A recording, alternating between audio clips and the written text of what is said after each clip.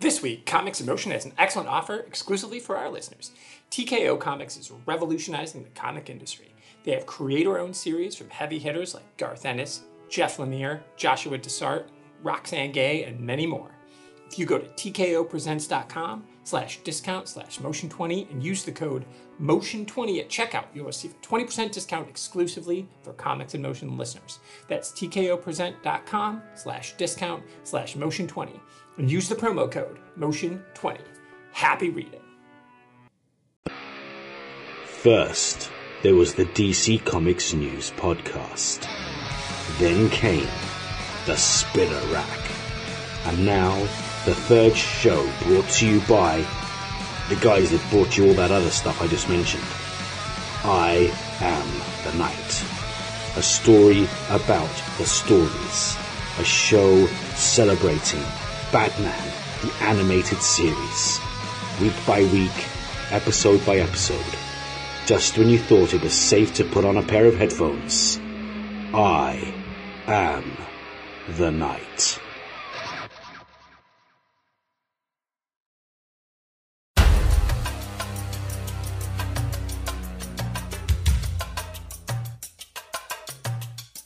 Hello everyone and welcome to another episode of Indie Comic Spotlight, the show where we spend time looking at an ongoing series or graphic novel from a company other than the big two. The hope here is that we can do a deep dive on an indie comic you may have missed or give you a chance to talk about one of your favorites with us on social media afterwards. I'm your host, Tony Farina of DC Comics News and Fantastic Universes. I've been reading comics since I was 12, and while I love a good superhero battle, I gravitate towards indie comics and standalone graphic novels because they give artists a chance to connect with readers in different ways and tell stories they may not have been able to tell with traditional comics or traditional novels. I hope that you enjoyed the show. Okay, everybody, welcome. My guest this week is the co-host of this spectacular show on this very network, Comics in Motion. It's called Superhero for Dummies. And Paul McGuigan, please, everybody, give him a warm welcome to Indie Comic Spotlight's Paul DeMac. Welcome to the show, sir. Thank you so much. It is an absolute honor to be here. Thank you so much for asking me. I am excited. We've just got to get Luke on, and then I'll have had the whole team. So I am so excited. First of all, I love your show and the premise of your show, and Dan told me a little bit about it when he was on, but I want to talk a little bit about that, and then your kind of comic book origin story, what you like and don't like, and how you came to know. Really, I didn't ask Dan or Steve this, so I would love to hear how you guys even got to know each other, because the thing that I love the most about your show is how you guys are such pals, and it comes across like you guys are, you have slang sometimes and just kind of, you can finish each other's sentences, which is cool. Yeah. That's a good show. The chemistry is really great there. So how did you guys even get to know each other? And then, why comics? What is on the show, you're the know the least amount. Yeah, guys. I have declared myself the super dummy. And okay. I'm going to put it out there right away. That is not a bit. Genuinely, okay. I know nothing. Okay. What you hear on Superheroes for Dummies is what I am. I've learned a lot from Steve and Dan just in the episodes we've done, but genuinely I'm coming from an absolute starting point of zero. So if Tony has to drag me along here, I apologize, everyone, but hopefully no. Based on just our chats on Twitter, our private chats, we're going to be fine because you've read this. This is an amazing book that we're going to talk about today. So, so like you said, you know nothing, but I mean, you must be aware of comic book and superhero lore. Like it's in your, or has it never been something that was always like a Steve and Dan thing, and they're like, well, they're my pals, so I'll play along. Yeah. So you asked how we met. It's actually through my wife, weirdly enough. So my wife knows Steve and his wife for basically as long as she can remember. They used to live next door to her auntie, and she was always babysitting. So they got to know each other from a really young age. And then it was also my wife that knew Dan. They've been good friends for probably looking 10 years now, or maybe more. So when we got together, that's how I got to meet Dan. And then it was through us that Dan and Steve got to meet. So between the three of us, we've probably known each other 4 or 5 years now. Nice. and it's all down to my darling wife. So thank you Well, for tell her thank you, because she's Definitely. given us an excellent show. and so because you call yourself the super dummy, so what is it? Just like superheroes and comics in general just weren't something you just had time for, or you were like, you were into other things? I mean, not everybody does. Most people don't, right? Most people don't. I mean, not No, our absolutely. obviously, but most people in the world, they don't get super into this stuff. So what was it about it? Yeah, I think I always had an interest, but none of my friends, none of my peer group through school, none of them really read comics. I was thinking about this the other day, and I think there was only one friend of mine in high school who started reading comics in the last couple of years. And I think that was Gundam Wing, the sort of anime robot style thing. But even then, he was mostly into the TV shows. The comic books were kind of a side thing for him. Other than that, I can't think of a single person that I knew growing up that read comics. So I read like the Beano, which is sort of more the humor magazine, and Asterix, but that was kind of it. I always knew about superheroes. I had a sort of a vague interest, but for whatever reason, I just never really got into it. It never kind of crossed my path. Yeah. Well, so I've got a lifetime to catch up on. You do, but honestly, there's two things about that. One, because it makes for your guys' show, to be so much more authentic, because you're all coming at it from different ways. Like you said, it's not a gimmick, and because you're not against it, you're not like the hater. You're not on there being like, that's lame. No, you're generally like, well, this is cool. I mean, when you guys had Matt Lloyd on, Matt is a rock star. Yes. I had him on, and it was like going to school, right? You just sit and listen to him tell you things, and it's amazing. And and what was cool about it is you're like open to that. You're like, man, damn, I didn't know any of that. And so it's that adds to a fun dynamic to the show. But then the other thing too is you, just like anything you read for the first time or experience for the first time, this is a whole new, avenue of entertainment for you, whether it's book, comics, or movies or whatever. So that's a cool thing to get to experience, something you didn't, because, I can never go back to being 12 and read my first comic again. That's already happened. And it would be fascinating to see that as an adult. What would I have thought of that Green Lantern comic? I'm 47. I don't know. I'll never know. So it's cool. No. Yeah, it is. It's really exciting to sort of experience things afresh, but you're also experiencing it with sort of adult eyes as well at the same time, which I think a lot of people don't get to have, because you get into it as kids and you look at it as kids, and then as you grow up you may re-look at some of the stuff that you read before and it looks different to you, but being able to see it for the first time with those eyes, it's quite fun. And also to see it from the point of view that were people that were writing it and drawing it, you kind of understand their experiences in life more.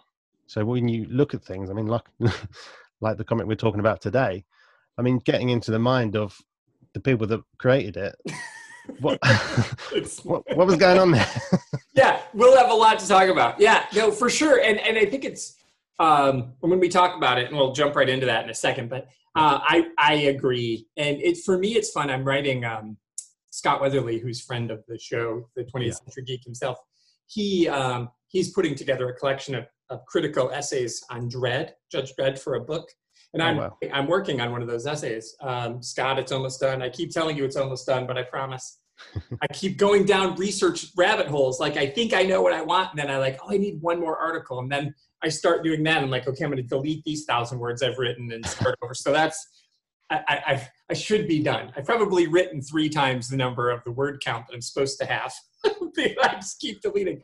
But the cool thing about that is, because for me, I didn't experience Dredd until I was older, because that was 2000 AD didn't exist over here. So I am coming at that essay from a totally different perspective of I can be really hypercritical of it. And that's been a lot of fun for me too. So this show has really branched out that for me personally. So I totally get where you're coming from, but it also makes me go back and say, like, well, I read this comic, like this comic we're going to talk about. This came out. I graduated from high school in 1991. So that's when this was happening. Yeah. And so a friend of mine who's actually going to be on in a few weeks, we're going to cover Tank Girl. He was the one who got me into this. And he would go into the comic shops and be like, man, where's Hard Boiled? Where's Hard Boiled? And he would like get super antsy to get it because it didn't it was only 3 issues, but it took him 3 years to do. Yeah. So he would get super antsy about it. And so I only knew of this because of him. So it was always kind of as a casual fan, like I knew who Frank Miller was, but as a casual fan of this, so coming back to it thinking, how am I going to approach this now as a person who's some sort of indie expert? It was mind blowing. I'm like, oh man. So I'm glad we're doing it. So I appreciate that comment and what you're saying. I think it's totally true. So yeah, let's talk. Let me give everybody a little, just a short thing. So the book we're doing is Hard Boiled, as I said, by Frank Miller. It's drawn by Geoff Darrow, or Jeff Darrow probably is how it's said. And it was published by Dark Horse over 3 years, but it's only 3 issues. And yet Jeff and Frank actually won the Eisner in 1991 for Best Writer Artist for a series, but it wasn't a series. Generally, if you win an Eisner for an ongoing series, it means it's ongoing. It not, you know, like for you to, so that speaks to the power of this book, that they win an Eisner Award when there was really maybe 2 issues out at that point in time. So bananas. And I'm not going to really get into the plot because I think that'll be part of our fun conversation. So you said, what should we do? And we had talked about maybe doing Sin City. And I'm going to save Sin City for like my 50th episode. So you and I talked about Frank Miller, and I was like, well, there's this Frank Miller. So what did you, like when you first started, give me your first impressions of it as you were reading. How did you read it? Did you read it all at once, or did you have to stop and like, because you got sensory overload? What'd you think? I think the first time I managed to get through, we've got the collection, but I got through effectively the first issue. And I was able to read 2 and 3 together. And it's funny because you said, what were my first impressions? When I looked at the cover, weirdly, the first thing that came to my head was Total Recall. I don't know why, but I think it's sort of the dystopian feel of it. And then it wasn't until I actually started reading it that I realized, oh, actually, there's a bit more to that than I thought. Yeah. But yeah, reading just the first issue, I don't know how people did it at the time, because you get through the first one and then you're just left thinking, what on earth is going on here? I do not understand. You can't get a grip of it. There's so many just loose ends that you can't get around in your head. But it's also so amazing. You're sitting there thinking, I want to know what's going on. I want to see more of this, but it's just not letting you. And how people did it at the time, like how you did it being in school, waiting for the next issue to come out. I feel sorry for you. It was, you know, for us, this was a Dark Horse Comics. Those are more expensive, right, than your traditional DC or at the time. And even still now, you know, all comics are a little more expensive. So it was like a prestige comic anyway. So probably making us wait allowed us to be able to afford it. But I think it's one of those situations where you were just kind of used to going to the comic shop, maybe not every week. Sometimes you may only go once a month or once every 2 months. And we all had like pull files, like our local comic shop owner, you'd come in and you'd have a list and that person would pull it. And so the stuff would just kind of be waiting. So because the town where we grew up was small, like a tiny little shit town in Michigan, so we had to go over a few towns over. So we couldn't always just go. It wasn't just a jump in the, you know, it wasn't just let's walk over.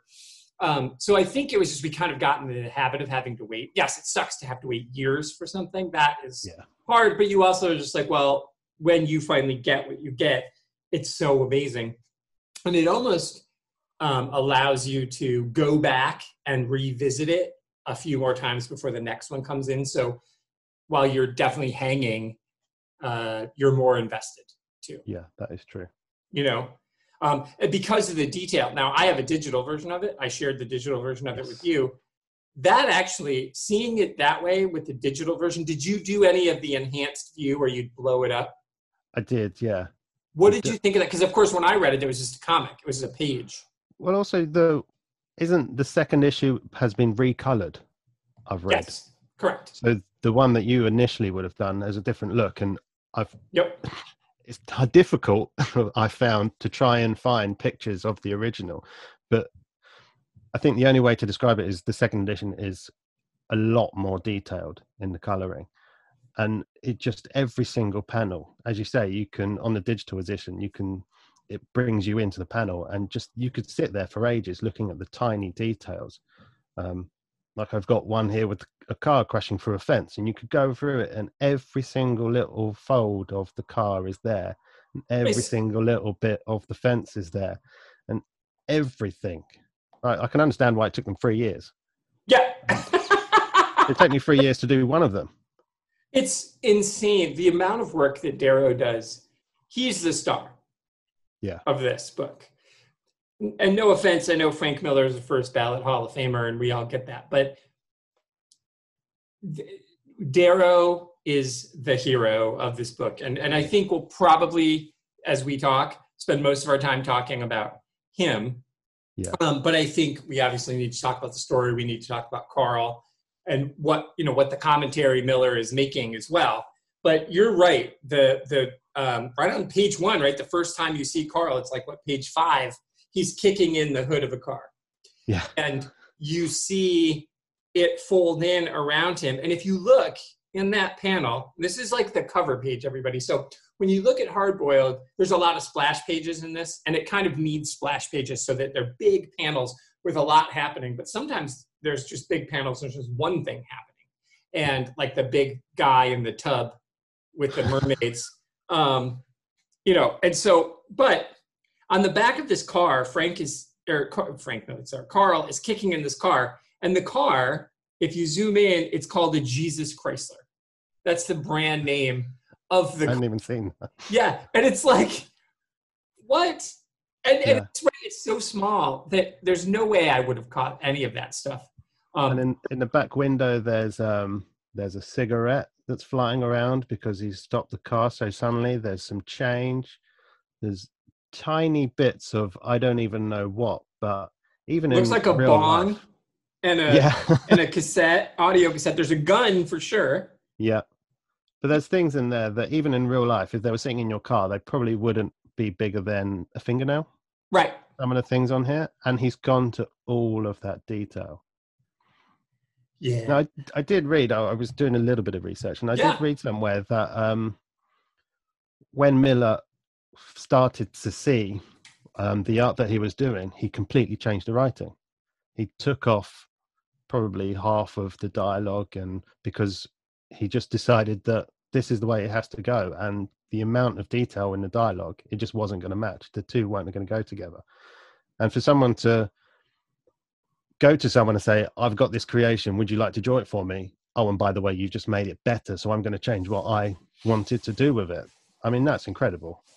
It is. And I think the book is better for that, without a doubt, because there's still plenty of talking. There's a lot of exposition and things are explained, but because it's such an action thriller kind of, and we'll talk about its comparison to Total Recall, which came out way before. I mean, like the movie Total Recall, but the story, the Philip Dick story, we'll remember it for you wholesale, came out way before, any of this. And I think there was definitely a nod to that Philip Dick story and to the concept. And I don't remember, this is 91. Was that when? Was Total Recall like 87, 88?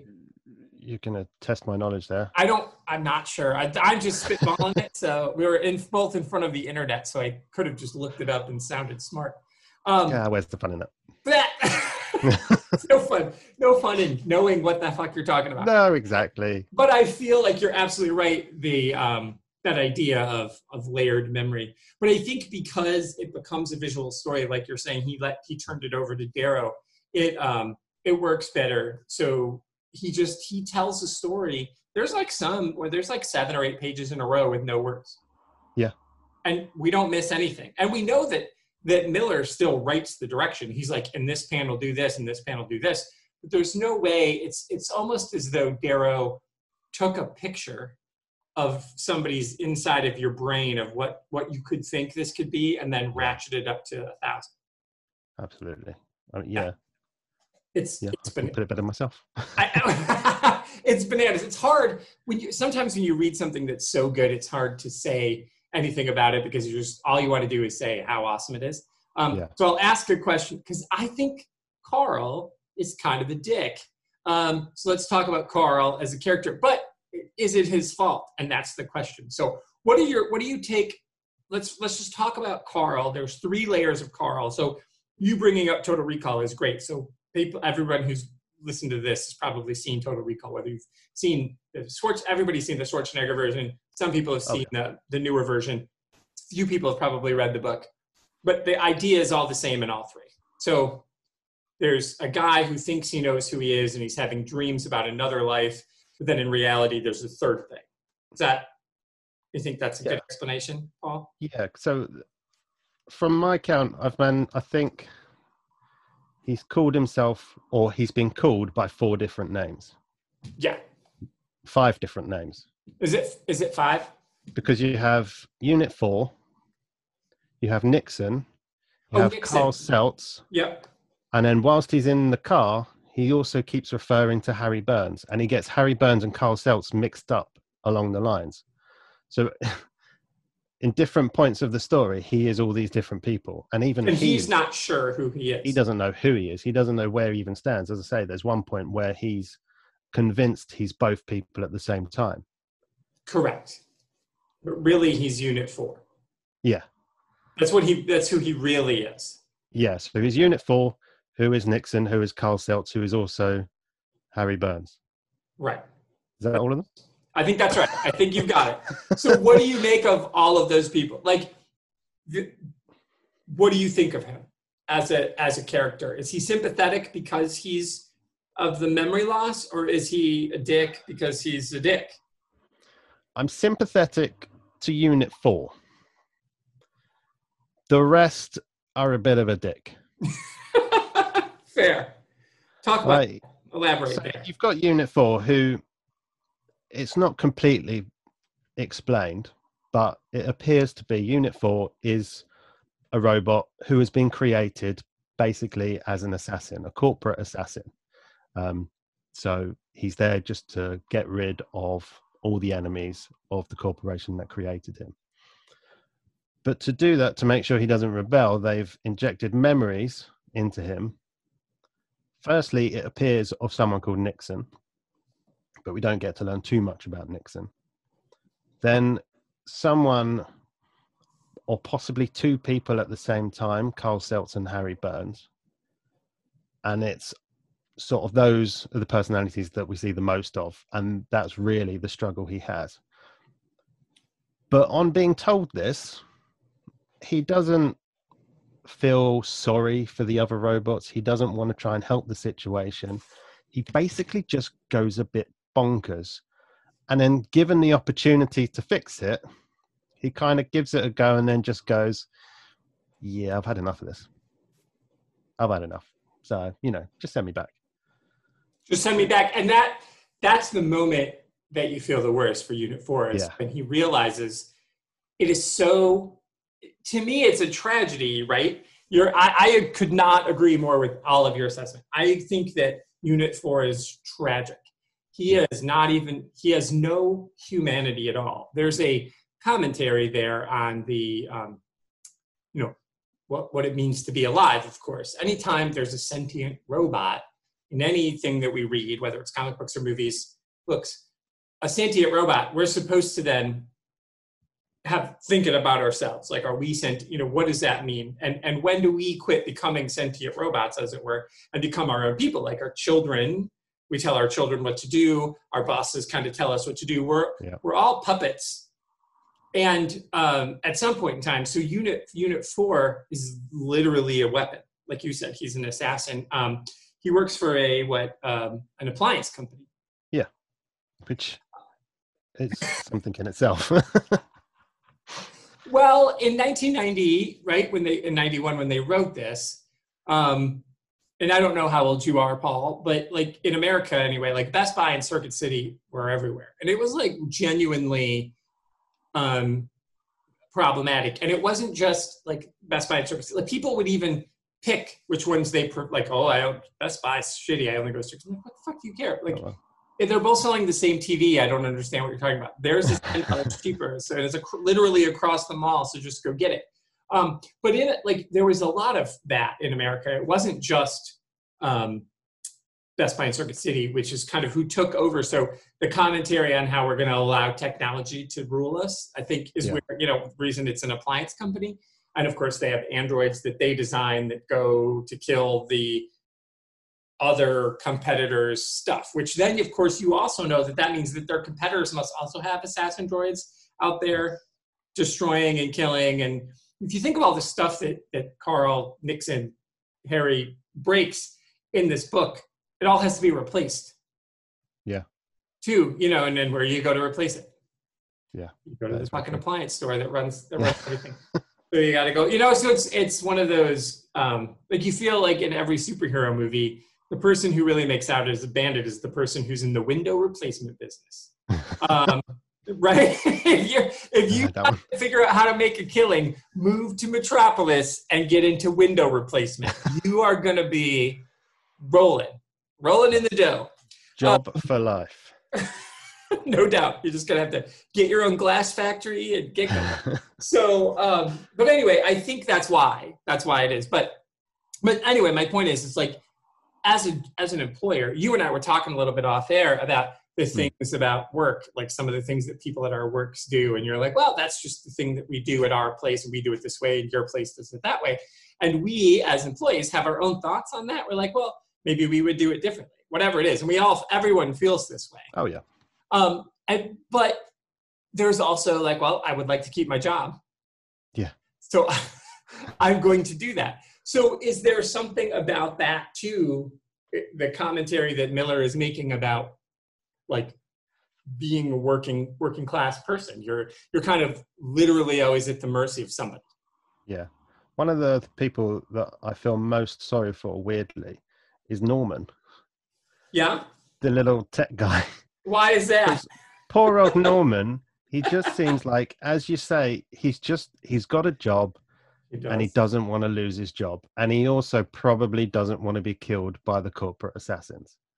Correct. And he's getting connected into all of this, and all this is going on. He's seeing all the destruction that's being caused. And he's just kind of sheepishly going around saying, so this is happening, by the way, just to let you know. And then he gets flushed down the toilet. Poor old Norman. Like, I feel like Norman is my spirit animal. Yeah. Do you think just get on with it? And is he supposed to be all of us? Like the person sitting in the corner, like the voice of reason? I think so. I think he is like the most... he's the person that is all of us. We can see ourselves in him. We're just doing our jobs, watching the destruction around us. Hopefully not literally for most of us in our jobs. Right.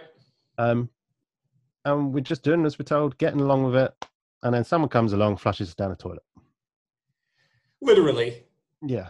Yeah, there's a lot of less, like, well, I love that you bring that up, because the scene that I wanted to talk about, the thing that was a little on the nose, being flushed down the toilet. But there's a scene in book 1 when Carl is being rebuilt. So the opening panel of this book, Carl is chasing somebody. He drives through some weird public orgy that's in a boxing ring. He's driving off roads. He's smashing up people. He's just destroying everything. And so as he's being rebuilt, there's literally a 1-page, it's not a splash page, it's just a standard single page, but it's a 1-panel page, where he is literally being crucified.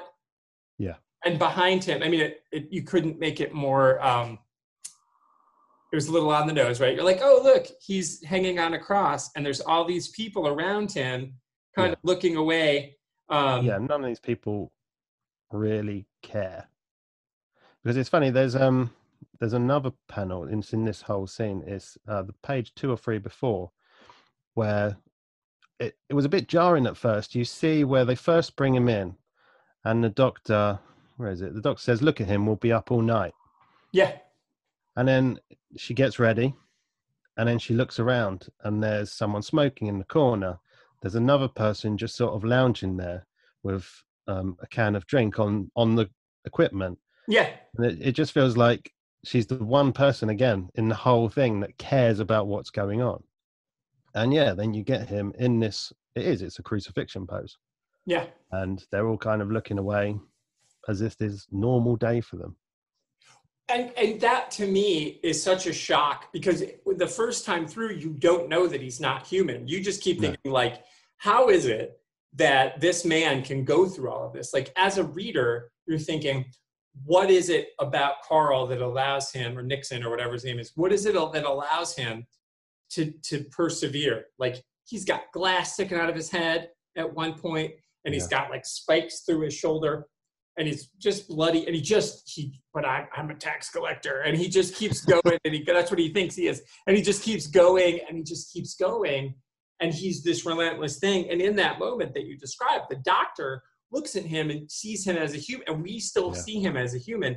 And so there's two creepy as fuck things that happen on that page that you described. The one, like the look on the doctor's face as the only person who cares. But then when you look at the tool that's descending onto Carl's head, and there's like, I don't know, there's little mini chainsaws, and there's like scalpels, and there's needles, and all kinds of crazy shit that's in there. And then there's a glass dome that has like babies and Snickers in it. What is that? How is the machine run by babies and Snickers? What the fuck is that? What did you think of that? What did I think of that? I'm still trying to work out what I think of that. I think it's the early 90s, and especially in America. I mean, you said you didn't know how old I was. I was born in 87, so a lot of this is just from what I hear. Sure. But in the early 90s, especially in America, you've got the whole thing about the big corporations, the big logos, the big names, but there's also a lot of the debate over life. And I don't know if this is just a view of this is what we're turning ourselves into. I really, it's odd. I'm really not sure what I think of it. I mean, what about you? What do you see when you look at that? Well, it's the fetuses in there, the babies that are in there. There's another scene where when you see the giant, fat, slothy guy who runs the company, and he's got two mermaids, I don't know, washing his nipples or whatever. If you look, normal life. So if you look at his machine, it's the same thing at the very top. He's got cans of soda, hot dogs, French fries, and babies. And so the first thing, there's already babies there too. So you're like, okay, so is the commentary like and this world is jank, it's dirty, and there's no place to live, there's no space, there's literally every panel that's out in the world, there's filth, there's people doing drugs, there's people getting murdered, there's people just having orgies on the street. It's a crazy, dirty place. So my only thought that I could come up with is like, he's genuinely having a commentary, like what you're saying, that it's if you're such a pro-life country, if you believe in life, well, why are you destroying everything? Like it's the argument that you hear a lot about people who are pro-life, who are like anti-abortion. You're like, you will do anything to protect that baby when it's inside the mother, but once it's out, it can go fuck itself, and you're not going to give it food stamps. You're going to take its food stamps away, and you're not going to give it public housing, and you're not going to give it free school. You're not going to wear a mask. Right. You're not going to wear a goddamn mask. And so that was the only thing I could think. Honestly, I didn't remember the babies from my first read. So that was something that this time, seeing the babies, it was lost on me as a 17, 18-year-old. But as a 47-year-old, I couldn't get past it. So that was what I was thinking. We were, on the same page. Like there's this thing about the way that life, air quote, is being treated in this entire book. So we might as well just have a machine that's powered with babies and Snickers and hot dogs and all the shit that exists in the world that you do to damage the world. You're damaging the children's lives anyway. So you might as well just use them as a power source. Bananas. Yeah, it is. It's because it's funny you say that it's the disregard for life is throughout, like not just in the killing and the murdering and the orgies and everything, but just also the reactions to people in the street. There is none. We have pages and pages of fight scenes and shooting going on in the streets and people just don't bat an eyelid. It's only until the one scene where they're on the subway when people start reacting to the violence around them, because I suppose they're in an enclosed space. But otherwise, it's just all normal to them. It's completely normal life. No one reacts to it at all. No, nobody gives a shit. Yeah. No, but isn't that the way? Isn't that the way, though? Yeah, that's true. We do that all the time. It's to me, the violence in this it's like stomach churning in some, and it's such a futuristic hellscape. But it's also the people in this, they don't know any other way. Like, this is the way that they live. This is the world. Yeah. So you get up and you live in the world, and it's that turning a blind eye to things. The somebody else will take care of that. In my country, with all of the all of the videos of people doing terrible things to each other, I'm thankful that someone took the time to record it so that there's a video evidence of someone doing something terrible. But that also means that someone just stood there. Yeah. Someone was watching and didn't do anything. And did nothing. And for every one person, and it's one thing if it's like a 16-year-old, standing there because, he's like, I'm not going to go get my ass kicked by the cops, but this is the best I can do. But there's also, for every one person's video we see, we also know there's 40 other people just standing around. Yeah. And it's a hard thing to do. Do you risk? That's a question I feel asking myself as I read this is, would I be any different? Would I just want to get home? What are the things I put my blinders on every day that I don't get out? And I vote, of course. I vote with my money. If there's a company that I don't like, I don't spend my money on that company. If there's a sports team owner who I think is doing something terrible, I won't watch that team. I do like the little thing, but what is that? It's what I do because it's how I feel about it. But would I get involved? I mean, sure, I'd pull a kid out of the street if I thought she was going to get run over by a car. I would totally do that. But if I saw Frank, this machine, which you don't know he's a machine, or Frank, I keep calling him Frank because it's Frank Miller's name, Carl, if I see him out there literally punching the window in a car, am I going to get involved? I don't know. No. Would you? No. No. And I guess that is the next logical step. We don't get involved. In however many years' time, do we just ignore it and carry on about our lives? Now, if something like that were to happen, we'd all sort of look, be in horror, take a video, hide. But how long is it until we all just sort of stand there and watch? Right. Or we don't watch at all. Yeah.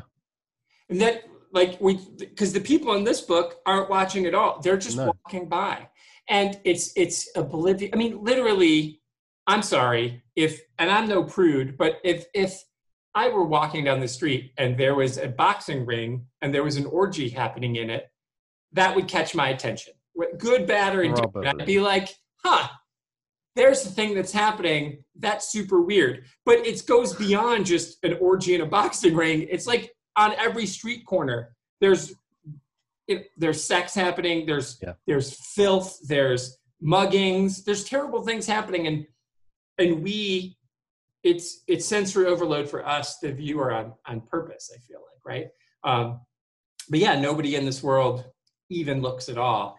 And I think you're right. I don't know how far away do you think we are from this? I mean, he wrote this in the 90s. He was this was pre-cell phones. So he had already, whatever version of the universe this was in, he already saw us move right past that into being only looking out for number one.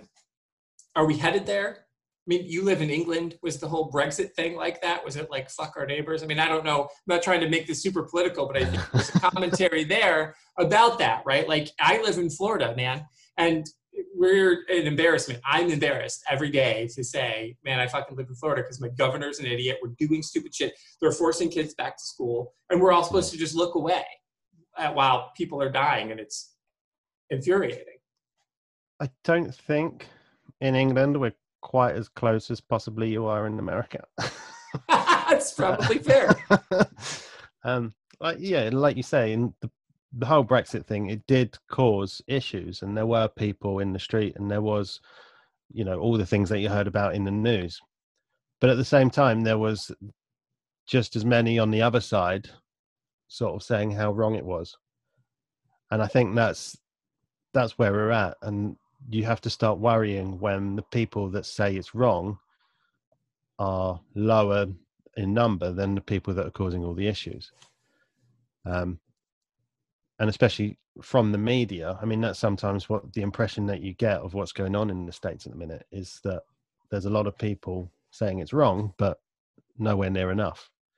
So is it plausible we could get to that situation? Yeah, completely. I mean, even for someone who lives in England, probably 5-6 years ago, when we were out in Las Vegas, we were walking down the street, going towards the university area, I think. And there's a guy open carry with his gun on his hip. Now, for me, I immediately looked and went, hang on. That's not normal. Yeah. But obviously, for the people that live out there, it is more normal. They, well, maybe not normal, but they half expect it. Yeah. Las Vegas. Past in certain states, you more than expect it. Yeah, absolutely. Yeah. If we were in Texas and we walked into a bar and there was 10 people with guns, we would probably go, that's probably normal for here. For sure it is. You're right. So I don't know, is it just expectation?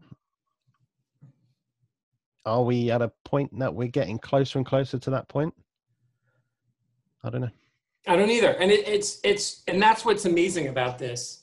It's, it's a comic book. It's called Hard Boiled, right? I mean, it's supposed to be, like when you think of Hard Boiled, that means it's like a gritty detective story.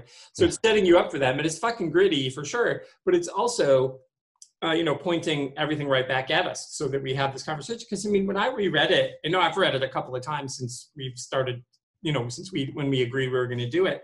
Yeah. Because again, it's so many layers, but I also can't stop thinking about it again. I can't shake this feeling that, Miller and Darrow are saying to me, you're not doing enough. Like you are, because our character, our hero, air quotes, is Carl.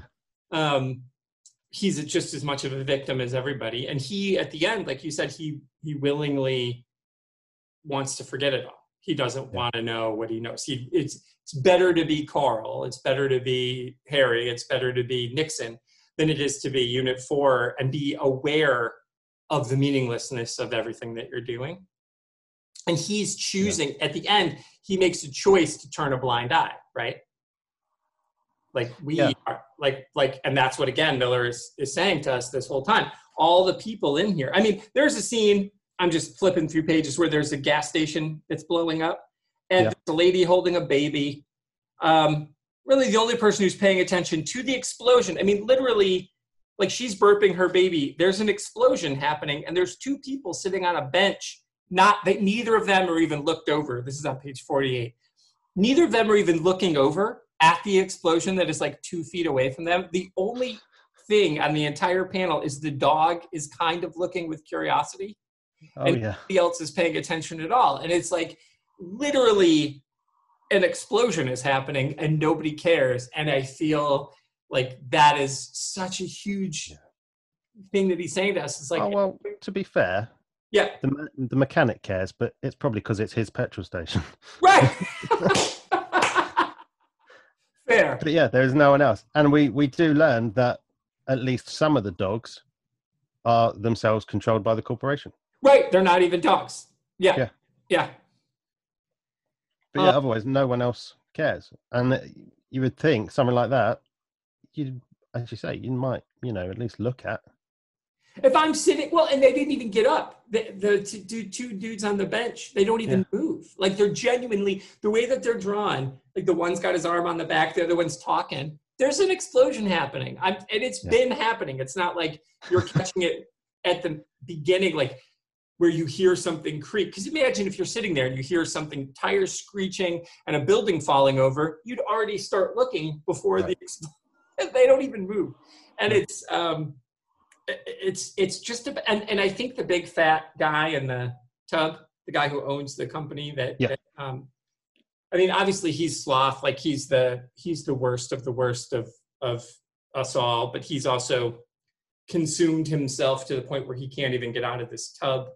Right. And again, it's like the commentary on the rich getting richer and literally gorging themselves. Yeah, with a machine to feed him fries and chocolate. Yeah, there's the one scene where he's got all the little women all over him. Yeah. It's so weird. But it's... Yeah, he is all the sins, really. He is... Thinking about it. He's 7 all in one. Yeah. Yeah. That's totally true. Yeah, he has gluttony, he has greed, he has sloth, he has lust. Yeah. What do you think of the capitalistic nature of this book? You live in a country that's a little bit different than mine. It's not as though you guys don't. You can start your own business if you want to, of course. There's nobody stopping anybody in England from starting a business. When people start saying, "Oh, you can't do socialized medicine because then you'll be Venezuela and you'll take over their oil company," I'm like, what the fuck? Those two things are in Congress. But what is? And I don't know enough because I've never been to England, so I only know what I know, through books and media or whatever. So is capitalism run as amok there as it is here? Because I think this is a pretty fucking accurate description of what capitalism is like in America. Everybody's for sale. Everything is for sale. Everybody has a price. The rich get richer. The poor get poorer. And that is just the way that we are slowly eliminating a middle class. I'm not trying to sound like Bernie Sanders. I'm just saying it's facts here. The middle class gets shit on. Like, I'm a working professional. I have degrees. I'm a teacher. So that puts me firmly in the middle class, whereas 100 years ago, having the degrees that I have, I would be like Pip University professor guy, right? You know what I mean?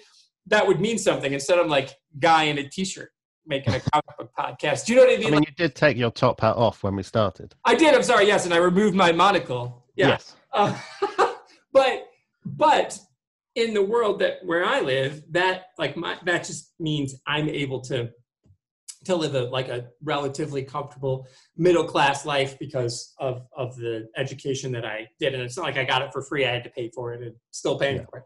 But we are a very capitalistic country. And because I work for a university, there isn't really the rich get richer and the poor get poorer, right? I mean, sure, nobody at a university gets paid as much as they would like, but there's going to be, like, the president of my university, she's never going to make 70 times what the faculty member makes, right? Whereas in corporations, we know that that's true. So what is it like there? That was a long ramble, but what is it like? I mean, does this ring a bell for you in any way? I think for us, in some ways we have it better, but also some ways we have it worse because it's not as obvious, which is both good and bad. Like, we do have the people that are just getting richer and richer from every decision that are made, but I don't think they're as obvious. Like, we don't have the Jeff Bezos, we don't have the person who has more money than half the world combined, but we have the people who own half of London that you don't hear about on a daily basis. And from whatever happens, they will be getting richer and richer and richer. And similarly, you have teachers, you have university professors who are on the slow pay grade, and you've got all the other businesses that are relying off of them for them to make their millions, and they are. But it's not as obvious. Now, is that better or is that worse? I don't know. Because where we live, I mean, we're all struggling in the same position. Myself and Dan were of a similar age, and trying to buy a house in London. We live in London, but if you know anything about London, it's a bit odd in that it's a sprawling area and you have sort of the outer suburbs, which are described as part of London, but it still takes us half an hour by train to get into London. Does it really? Holy shit, you're on the It can do, yeah. I mean, you can get fast trains, but even that, you're looking 20 minutes by train to get into central London. But even for us out here, we wouldn't be able to afford to buy a house. Wow. Never. You guys are both working guys. Like, you do well. Yeah. Like, you're, Yeah, and we both got married, so there's two of us. We have two incomes coming into the household, but we may, if we're lucky, be able to afford to buy an apartment, a flat, but that's going to be 90% on borrowed money. You know? Yeah, oh yeah, for me it was 80% on borrowed money to buy the condo that I'm in, for sure. 30-year mortgage, baby. Yeah. Yeah. Yeah. But to get to that point, to be able to get the deposit, a lot of our friends will never do it. Yeah. Never. Wow. So it is. It's like, and right. I mean, right. You have to have a 2-income family, and you have to do all those things just to get what you need. And again, I'm not complaining. I think my life is pretty good. You know what I mean? I'm not saying I'm. Oh, absolutely. I know I'm in a better position than a lot of other people, and I'm thankful for that, and I've worked hard for that, and I don't. It bugs me that there are people who are working, I think, harder than me. I grew up a dirt farm. Like, my grandparents had a farm, so I grew up like free labor at my grandparents' dirt farm. We had a fruit farm. And I saw what fucking work, man. That's hard. Yeah. That's hard work. And so I know what that is. And my wife's family are entrepreneurs. They had their own businesses, and they worked themselves 12-hour days to keep their businesses open, Yeah. And so we come from working people. We work our asses off. And what's frustrating, what I see in this book, and I think what I couldn't get away from, is what you're just saying is like, we're in the middle of this pandemic and everything sucks, and there's still, it doesn't matter though. Amazon is still making money hand over fist. Yeah. And I use Amazon. I'm not going to pretend that I don't. I do. I use it. Yeah. We all use it, and we all complain about it. Right. Exactly. And so, but that's also the thing, is everybody in this comic book is consuming the shit that's killing them. Yeah. And they're just as complicit as we all are in our own undoing. And like you said, it's weird though in England that the rich, and it may just be that because you guys have a built-in upper class with the monarchy, and they like take up so much space in the media. Like, you've got, that maybe like our royalty is Jeff Bezos and Oprah. They're our royalty. I mean, of course, Harry and Meghan are here now, so yeah, we have some of your royals, I guess. But you know what I mean? So I wonder. I don't know. It's speculative, but maybe that's why your super rich people aren't as fascinating there, because you have these other people that suck up the space. Yeah, I think it's partly that, but also America was built on the American dream. Sure. And, if you get to that position, there is a certain point in time where everyone looks at you and goes, yeah, well done. And then you sort of go past that, and everyone starts going, yeah, all right. Okay, slow down now. Calm down. Stop. Fuck off. But we kind of don't have that. I don't know what it is, but you see the person doing hard work, not really getting paid as much, and they're still struggling. You kind of go, yeah, well done. And then as soon as someone gets above that, you're a bit like, oh, I don't like you anymore. Nice. I don't know what it is. I don't know. We like the underdog. Sure. Maybe it's just because we're the scrappy little country. We see. You are. Yeah, you're the scrappy little country who and that's a great point. I think that's really valid. We're a big sprawling fat bastard of a country, like that guy in here, which is facts, just facts. It's because I can't get away from it. And like I said, when we were tweeting today, telling everybody we were going to record, it's like I knew there's 0% chance to cover anything, because every topic that you have, it goes down a rabbit hole. And this overconsumption culture. There's a page in here that I'm open to. After a car has been destroyed, one of the many cars, it's on the sidewalk, and there's like cans and bottles and like car parts, which you would expect, like the engine is all in pieces. But all this shit that's on the sidewalk, you assume has also come from inside his car, but also it's just laying around on the sidewalk. So it's like people have had this beer and they're just throwing it. There's a milk carton there. There's a matchbook. There's cigarettes. If I zoom in, there's probably all kinds of stuff that if I saw on the street, I'd be like, oh. And so there's this wasty culture too. And every time you see inside of a car, it's exactly that. It's like there is stuff everywhere. It's the wasteful society, and yeah, as you say, some of that has definitely come from inside of his car. So yeah, and some of it's just laying around on the street. Yeah. And again, for him, for them, the two of them, because I'm sure a lot of that was Darrow too, to have the wherewithal to say in 1990 and 1991, you guys got to quit wasting shit. Like the building, when we moved into our building, there was no recycling in our building. And so we would pack up our recycling and we would drive it. I would drive it up to this place in a different part of the county where all county residents could recycle for free. And I would do that. You know, we would like save it up and I'd run it up there once a month or whatever. But we finally, after 6 months of fighting and getting enough people around, we have it here. So we can actually recycle here in our own building. And people were like, no one's ever going to do it. Nobody gives a shit. Now the bins are full. We had to get extra bins. Because it's like, if you make something easy to do, people are more likely to do it than just throw shit away. We are lazy, lazy people. Right? And that is what he's saying. There's literally like, there's a scene where the old woman is shooting at Carl and she's holding the baby. And it's a one panel thing. She's standing next to a full garbage can and there's still garbage all around her. And it's like, we just like, you can't take the garbage out. You can't put the garbage in. What do you do with it? You just chuck it around. You just chuck it around. That's well said. What do you think about the fact that there's just a weapon vending machine? Yeah, I was just looking at that.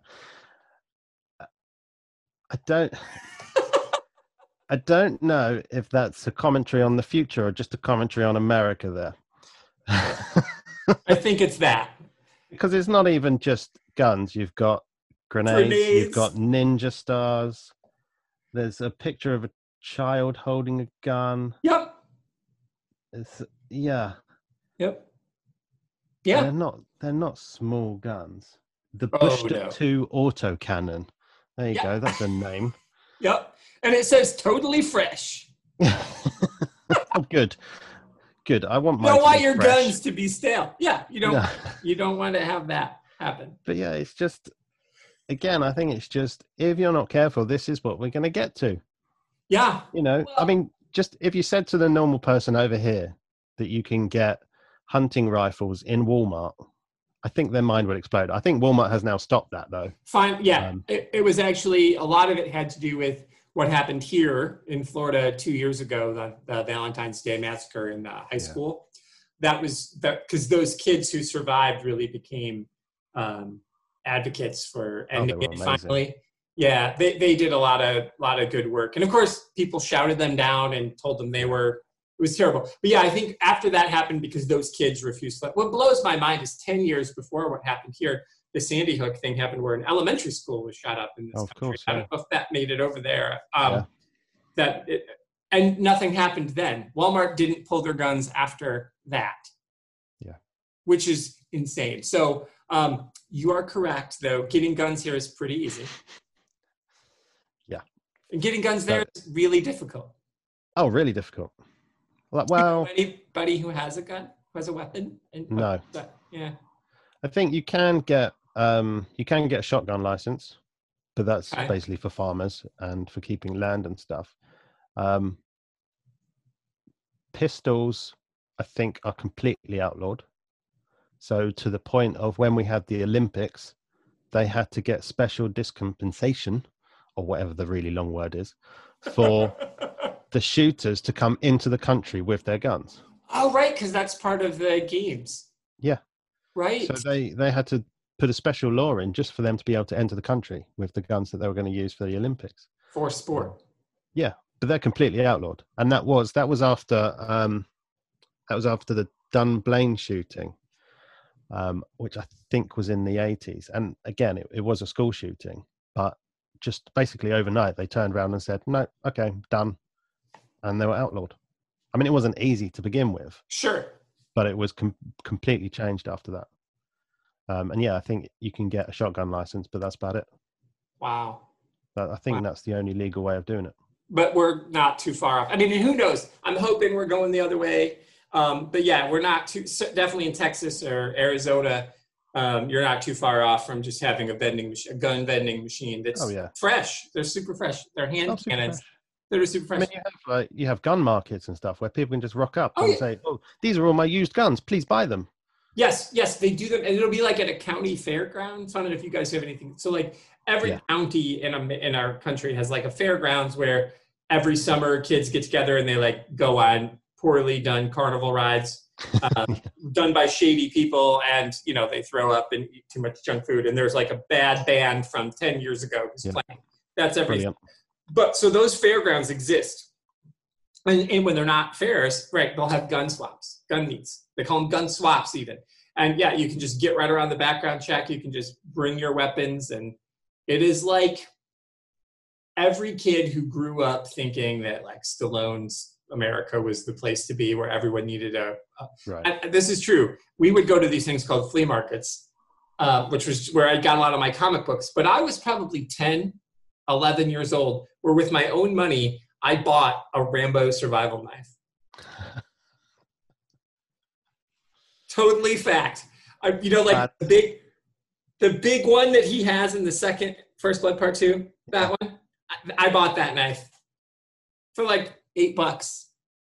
It had a compass. You could unscrew the lid, and there was like, you could sew yourself up. There was like stitching kit, and I'm not making any of this up. It was serrated on one side, and it was dull when you bought it, but it was still a sharp point. And all you had to do was get a stone, and you could sharpen it. Yeah. Insane. Like, that's America. Here, kids. There's 0% chance. I was wandering around with a friend or something too. It wasn't like I was with my parents. So I just bought it. They weren't like, well, where's your mom and dad? Are you sure they want you to get this? They're like, $8. I'm like, How old are you? That's how much it is. That's right. Right. If you were 47, it would be $47. But because you're 8, we'll give it to you for $8. Exactly. It was bananas. That's the world. And so I see that kind of. My wife and I are both born in the early 70s. And so we talk about all the time how we always think the 70s were trying to kill us. Like everything about the 70s were unsafe, riding in the back of a pickup truck. And I almost feel like, so when I read this book, when I read Hard Boiled, I see my childhood here, right? Because so he had to start thinking about this. As detailed as this is, it wasn't like they thought of this and it happened overnight. So this started in the 80s. So Frank Miller and Jeff Darrow are older. So they saw how unsafe and how unsavory it was. And this was, the warnings were here for us in the 90s. And now here we are in 2020, and shit, this is still the America that we have. So what do you think about that as like art as warning? Like, here is a book that it is clear, it won an Eisner Award, it's well known, it is an obvious warning, like, don't overconsume, pay attention, kind of like follow the golden rule, do unto other kind of thing. Or this is the world you live in, and yet we keep inching closer to this. So why do you think it didn't stick? I think because it is art and no one takes it that seriously. Like, as good as it is and as amazing as it is, you look at it and you think, that's a great commentary, and then kind of nothing follows from it. You know, you don't walk up to your congressman and show him this comic book and say, this is what we need to stop. You know, just ban the comic book. You know, they don't. There isn't the foresight to see what would happen. They would ban the comic book for this being pornographic instead. And they'll say, "Oh, this comic book, this is going to create all our issues." No, that's not what's going to create the issues. You're missing the point here. Oh, you blew my mind. That's exactly, because that is exactly what happens. Yeah. Right? When the first high school shooting of like modern era, in Kentucky, these two kids walked in dressed like Leonardo DiCaprio's characters from the Basketball Diaries. So the first thing was to say, well, let's not play the Basketball Diaries anymore. Right. Like, the fact that the 16-year-olds had shotguns, shouldn't we address that? No, that's not important. It's not the movie. Important. Exactly. Yeah, nobody wants to see a movie where kids have shotguns and boys are kissing. We're going to ban that. That'll solve the problem. If we don't have that, then there'll be no more. No, exactly. You ban the movies, you ban the music, and everything will be fine. Oh, that's you said it exactly. You're right. If I showed this, especially to my pearl clutching Congress people, they would definitely be like, yeah, that's pornography. Get rid of that. I'm like, no, dude, it's not. I think they're trying to speak to the people that are reading it, but you're never going to have a big enough audience to make the sort of differences that you want. And also it is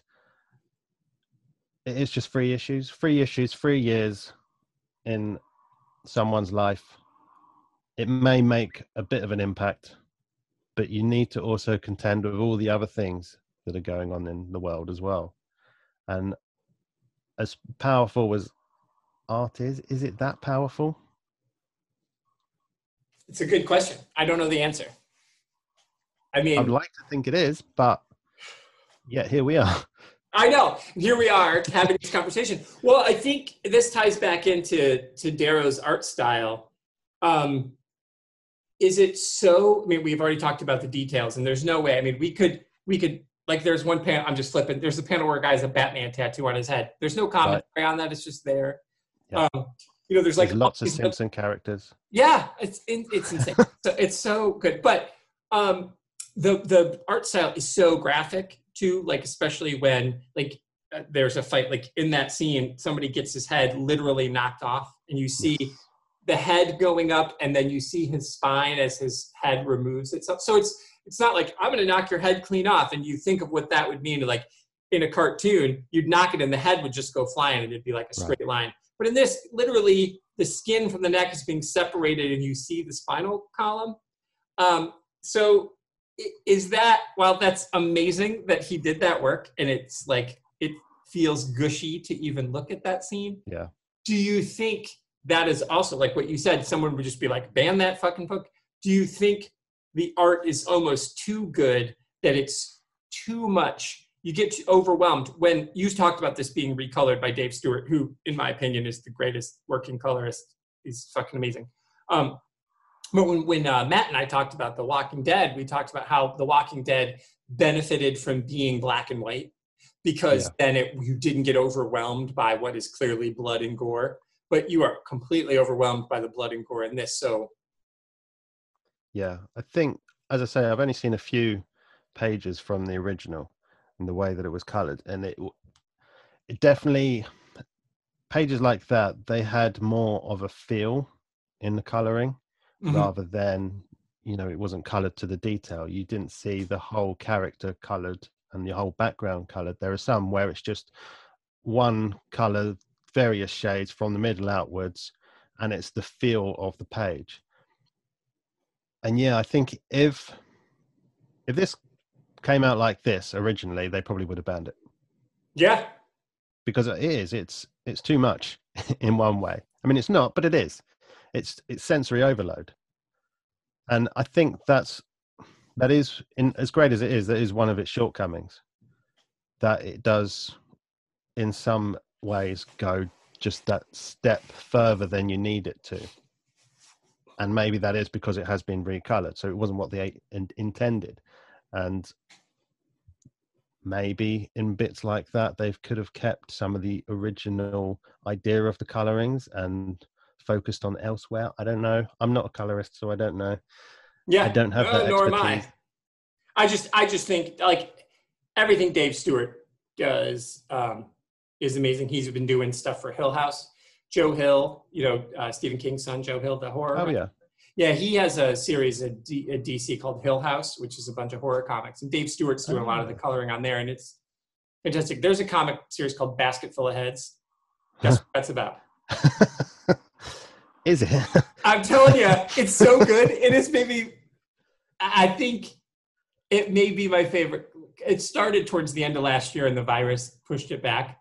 But I think it was maybe my favorite comic of that end of 19, early 20. Is absurd. It's so good. I can't even explain to you. I don't normally like horror comics, but Dave Stewart's coloring on that is over the top good. Seriously, I know you're gonna be shocked. It's written by Joe Hill. It takes place in Maine, and it is not as sensory overload as this, because Leo Mack's art isn't quite as over the top as Darrow's. But if you're interested in something that is just like, it is what it says it is, Basket Full of Heads, you should. It's so good. But I think of him because he did that, and he did this recoloring. And maybe that is the sensory overload issue. And maybe that's why the Dredd 2012 movie didn't do well, because it was in color, like where Dredd is in black and white, and Dredd, the movie, it was so over the top, and they did those slow-mo scenes that people were like, I can't handle how filthy and real this world is. And so it's like when something becomes scary, it's easier to push away. Like, I think sensory overload is the word to use. It's so right, because it's really easy to just be like, fuck this book. I got to put it down. It's giving me nightmares. Yeah, absolutely. And I think where the way that the writing and the art tie together so well, the coloring does feel like it was done slightly apart from that process. If the three of them originally had got together and I think this would be even better than it is. But because he's working from a time difference and he doesn't have the benefit of being in the room while they're doing all the other things, he is kind of having to work on his own. It's still good, but it's just, could it have been a little bit better? Yeah, I mean, we don't rate these things on this, but this is, on my show, we don't do ratings, but it's damn near perfect for as uncomfortable as it is. It's like, you can easily spend, and I would recommend, normally I get people want to buy floppies, but seriously, get a digital version of this. I think that's the way to look at it now. Yeah. Because there's a page like where they're at the Behemoth, which is kind of like the Walmart or the Costco or whatever. And it's a full splash page of this supermarket. It was after Carl and the old lady get into a fist fight on the street, which is fantastic, by the way, because those are all tiny panels. I love that. It's like, brilliant. But when you go to the scene, again, there's a big hole through the middle of the thing, and on the outskirts, nobody's paying attention. This guy's got a hot dog that's the size of his body, and there's a soda can that's filling up the entire cart. The carrot is like 7 feet long. And like, that's like the amount of time that you need to spend just on that page. I think if you had a digital version, that page means so much more than if you were just kind of holding up the comic and it's only that big. Yeah. Oh, absolutely. Yeah. Even for the first read through, I would sometimes just sit here, especially on this page, actually. Yeah. And just, you can zoom in and look at all of the detail. And it's ridiculous, the amount of detail. Even in the checkouts. Oh, where all the people have all the things going through, and just the smallest things. Yeah, I can't. And again, in this, there's a few people who are actually paying attention. But in the supermarket scene, at the very bottom of the screen, if you look go straight to the bottom where the green-haired lady is and go to the left, there's a guy punching a woman in the face. Yeah. And no one around there no one's helping. Yeah, everyone's just looking at that as it's normal. Well, no one's actually looking at it. Yeah. It's like, that's just the thing. Yeah, it is. Darrow has gone on to do other great things, but I feel like this is his Mona Lisa. I would say this page of the supermarket, you should frame it, but it would also be disturbing to walk by every day and look. Yeah. Right? Yeah. I'm not sure I want to see that every morning when I wake up and go to work. Yeah. Right. It might be a bit much.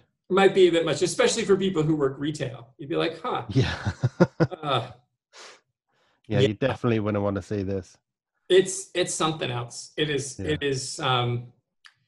Yeah. And there's just so many amazing shots. One last question I have is we've gone well over an hour, and I feel like I said, we've barely scratched the surface, but it can take us down so many rabbit holes, which means it's excellent work. Oh, absolutely. What do you think about the family, the wife and kids? That's a weird one, because it's never fully explained if they're robots as well. You would assume they are. One would hope they are. But yeah, so it's just after he's had his memory wiped and implanted, and then he's woken up with the kids. They're having an argument what caused his nightmares, which I think is one of the best little conversations I've ever had, whether it was the meatloaf or the monsters. That is the best conversation. Yeah. And the kids get sent off back to bed, and then he tries to get to sleep but can't. He's having all the flashbacks, he's having all the nightmares, the memories, and without getting too graphic, she seduces him into sort of distraction Yeah. Whilst at the same time, the kids come back into the room. Which was fucked up, man. They just sit there and watch. With grumpy faces at the end of the bed while their parents are having sex. Yeah. And then they inject him with a sedative and put him to sleep. I can understand why they did it, but also it's a bit weird. Here's my theory. Let me pitch this to you. They're humans. Those are her children. This is the job she has. She is kind of at the mercy of whatever. So like back in the prospecting days in America, when we were westward expansioning and continuing to push Native Americans out of land that they've lived in for thousands of years and pretended that God told us to do it. White people, go. So as they were doing their awful shit to Native Americans, there was also awful shit they were doing to each other, where someone would set up a town, a rich asshole would set up a town. This goes back to the greed stuff. And so we're going to bring you in and you're going to work in this mining town. Cool. Well, there's only going to be one store and it's going to be owned by the guy who runs the mining town. So if you don't want to work in the mining town, that's totally fine. You can build land, but you're going to buy the land from me and you're going to buy shit from my store. And so everyone kind of works and lives for free. And it's this big, there's no real money changing hands. So you work all month in the mine, but your wife and children have gone into debt feeding themselves at your store. And so now you don't get paid. So this is just my theory.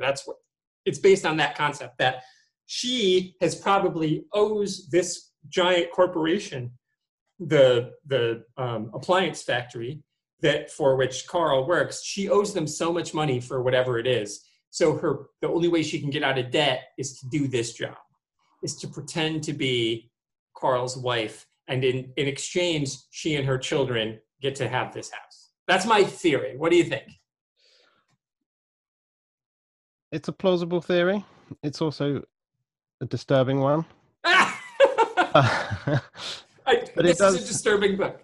Yeah, I was because the family appear again later on. It's only for one page, so I was just trying to find that. Yeah, they're back towards the end. Yeah. They are in like page 84. There's a scene where so here it is.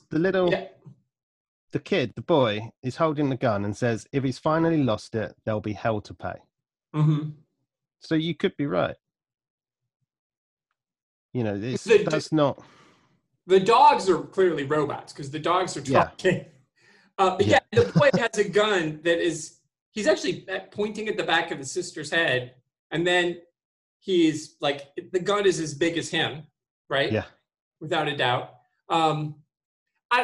I just feel like, they need him. Without, if he's gone rogue, they failed at their job, which is to keep him from going rogue. And if they are no longer if they're no longer doing the thing that they're doing, they're there to keep the implants in Carl's head to make him think he's human, and he needs a wife and kids to do that. So if they don't have that, then they're going to be out on the street. That's just, I could be totally wrong. I could be missing something.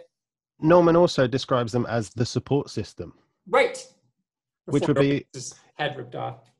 Yeah, poor Norman. Because if you, especially in the situation they're in, that with the robots and there's a potential uprising, you wouldn't risk putting him with more robots. Right. So yeah, it would make sense to put him with a human family that, for whatever reason, is under your control. Yeah, and financially, I mean, this woman, if she's got these kids, they're twins maybe, and they're little. They don't talk like they're little, but they're little. Yeah. They need, none of the kids in this book, they all are wise. We'll say wise beyond their years. Yeah. So that's good or bad. It's probably bad. It's definitely bad. I think it's bad. Yeah. As someone who has raised children, all my children are adults now. So if they were living this life when they were that little, that would be horrific. So yeah, that's my theory. I don't know if I'm wrong. I would love to hear. I know Steve-O's read this, so hopefully he'll have a thought on this. But yeah, I mean, it's disturbing. What else could it be, though? I mean, like you thought, maybe because they're the support system, they're also robots. Maybe they're just controlled robots. They don't need as much autonomy as Carl, because Carl has to go out and make decisions in the world where all they have to do is keep Carl under control. So that could be. Yeah. Yeah, it's potential. Yeah. But then you'd also think that they would be knowing that they're there, they would be a target for the uprising. They're there. They're easy to get to. Yeah. They're probably, in some way, they're unlikely to go through the sort of troubles that Carl has. But on the other hand, they're also possibly easier to manipulate by the other robots to sort of say, well, actually, this is what you are. If like Unit 2 came to one of these and did what she did to Unit 4 and basically shot him 4 times and says, have you ever wondered why you're so strong? Yeah. I think these guys would probably go, well, actually, yes, I have. Thank you for asking. Yes, I think about it every goddamn day. Yeah. Now you mention it, it's quite curious. Yes. Whereas because Carl's going through everything else, his whole mind is all over the place and he's just not going to accept it. Yeah. But yeah, actually, I think you could be right. It would make sense that they are.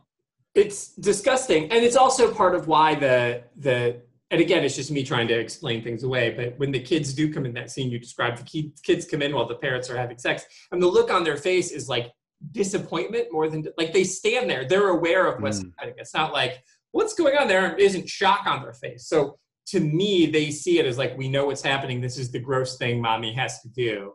Right. I don't know what she has to do. Yeah. Get it over with. Get the injection out. Right. I don't know.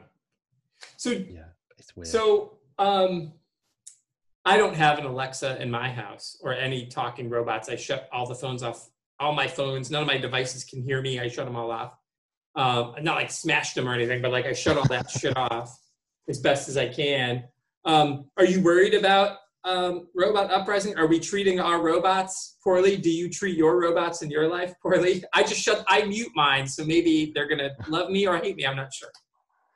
Yeah, they're quietly swearing at you. You just can't. That's hear right, them. you fucking asshole. I only have one thing to do, and you don't ever say, "Hey Siri." You always just type it in yourself, and then you hit the period instead of a space bar. You jackass. Right. Yeah, I do. Wait, I find it weird when people speak into their phone. Is that just me? It's so weird. Too. Mm-hmm. Like, if you're on a phone call, do a phone call. If you're texting someone, text them. Like, what's that all about? I don't know. Yeah. But yeah, I've actually got. I won't say her name because she's right next to me, and she's right next to you. Oh, and she might right next to me become sentient. Yeah. Luckily, you have headphones on, so she didn't hear me say it. No, yes, exactly. She'll be going a bit crazy right now. Oh, it's him, the one that mutes us. Oh. But no, yeah, we've got a few. We've got one in most of the rooms at this point because we started with 1 or 2, and my wife likes music, so we got more. She liked to listen to it wherever she was in the house. Yeah. So you can just say so and so play that, and then she does. Yeah. Would you? I mean, it's just weird. I mean, obviously, we've humanized all these things, right? Like, we've given her a name, and Siri is not a name, but it's become a name. Like, hey Siri. Yeah. So, and all of them have names. I think the one on Microsoft is Cortana. They've given them names. Is that? And again, Frank Miller couldn't have known in 1981 that this was going to happen. But is this the beginning? And again, the Philip K. Dick nightmare of and then Isaac Asimov with all of his iRobot stuff. So there's always been this fear that the robots are going to take over. But in this world, the robots are not trying to take over. They're just trying to quit being treated like shit. Right. So is that what it is? Is the reason that the robots always want to take over is it humanity's fault? If we just treated them with a little more respect, they wouldn't want to take over? Yeah, probably. Right. It's the iRobot thing again. That movie was a great movie, and it made everyone sort of look at themselves, because I think you could potentially get to that point. They're striving to get AI better and better all the time. They want machine learning. They want computers who can think for themselves. But we know we're human beings. We know we're a bunch of assholes. Yeah. How long is it for a robot to go, yeah, actually, you're an asshole? Is it really that much of a good idea to get something that can learn and know what to do about it? I mean, at least don't give them legs and arms, please. Right. Well, and Frank's a lot of, we talked about one Arnie movie, but there's also a lot of Terminator in here too. Yeah. So, and again, I don't know enough about it, Frank Miller, he's a genius. I trust him to come up with his own ideas. But, you can't help but be influenced by pop culture. But there's a lot of Terminator in Carl. Oh, yeah. I think there was a lot of this sort of discussion going on at the time. It was in all the media, wasn't it?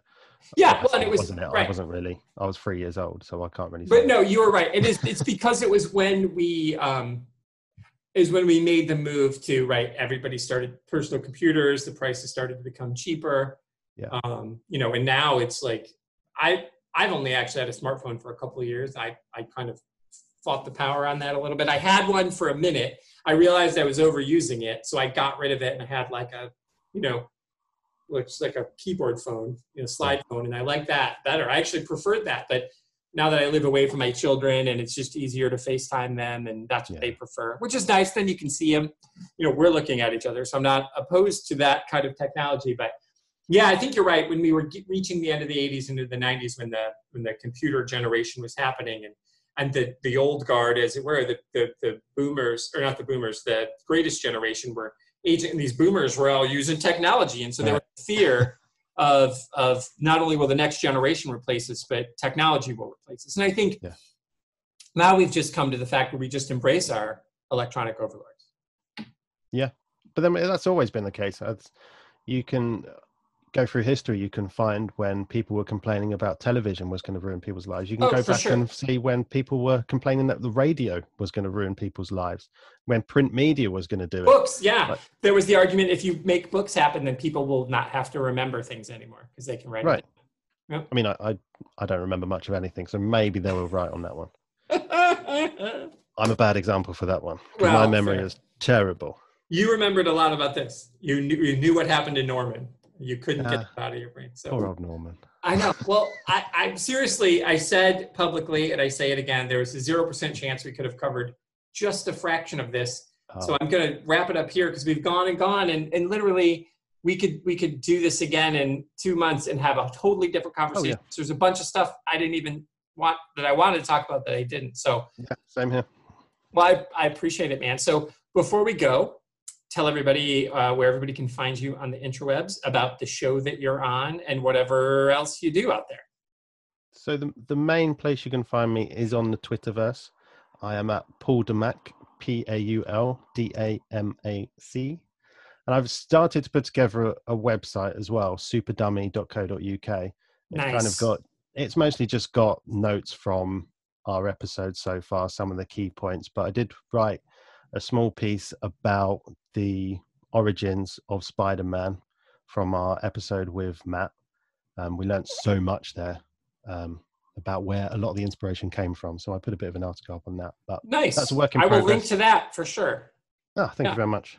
But yeah, those are the main ways. Twitter is sort of my main way at the moment. For sure.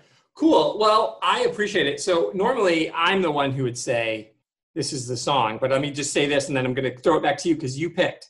So thanks everybody for listening. And if you want to follow me on Twitter, I am at Tricycle Boombox. You can read my stuff on DC Comics News, on Fantastic Universes. I do have my own website. It's just my initials, arfarina.com, where you have links to this very podcast and everything else in the Comics in Motion, plus other things I've written, the stuff I read for AudioFile magazine, everything. If you haven't read my review of the Sandman audiobook, you should, and then you should listen to the Sandman audiobook.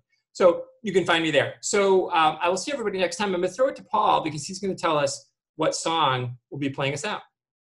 Yes, so this was a happy coincidence. This played just after I had finished reading the comic. So when this plays, I want you to look at the last page and picture in your head Barbara walking away and all her heroes have turned away from her. So the song is / No More Heroes.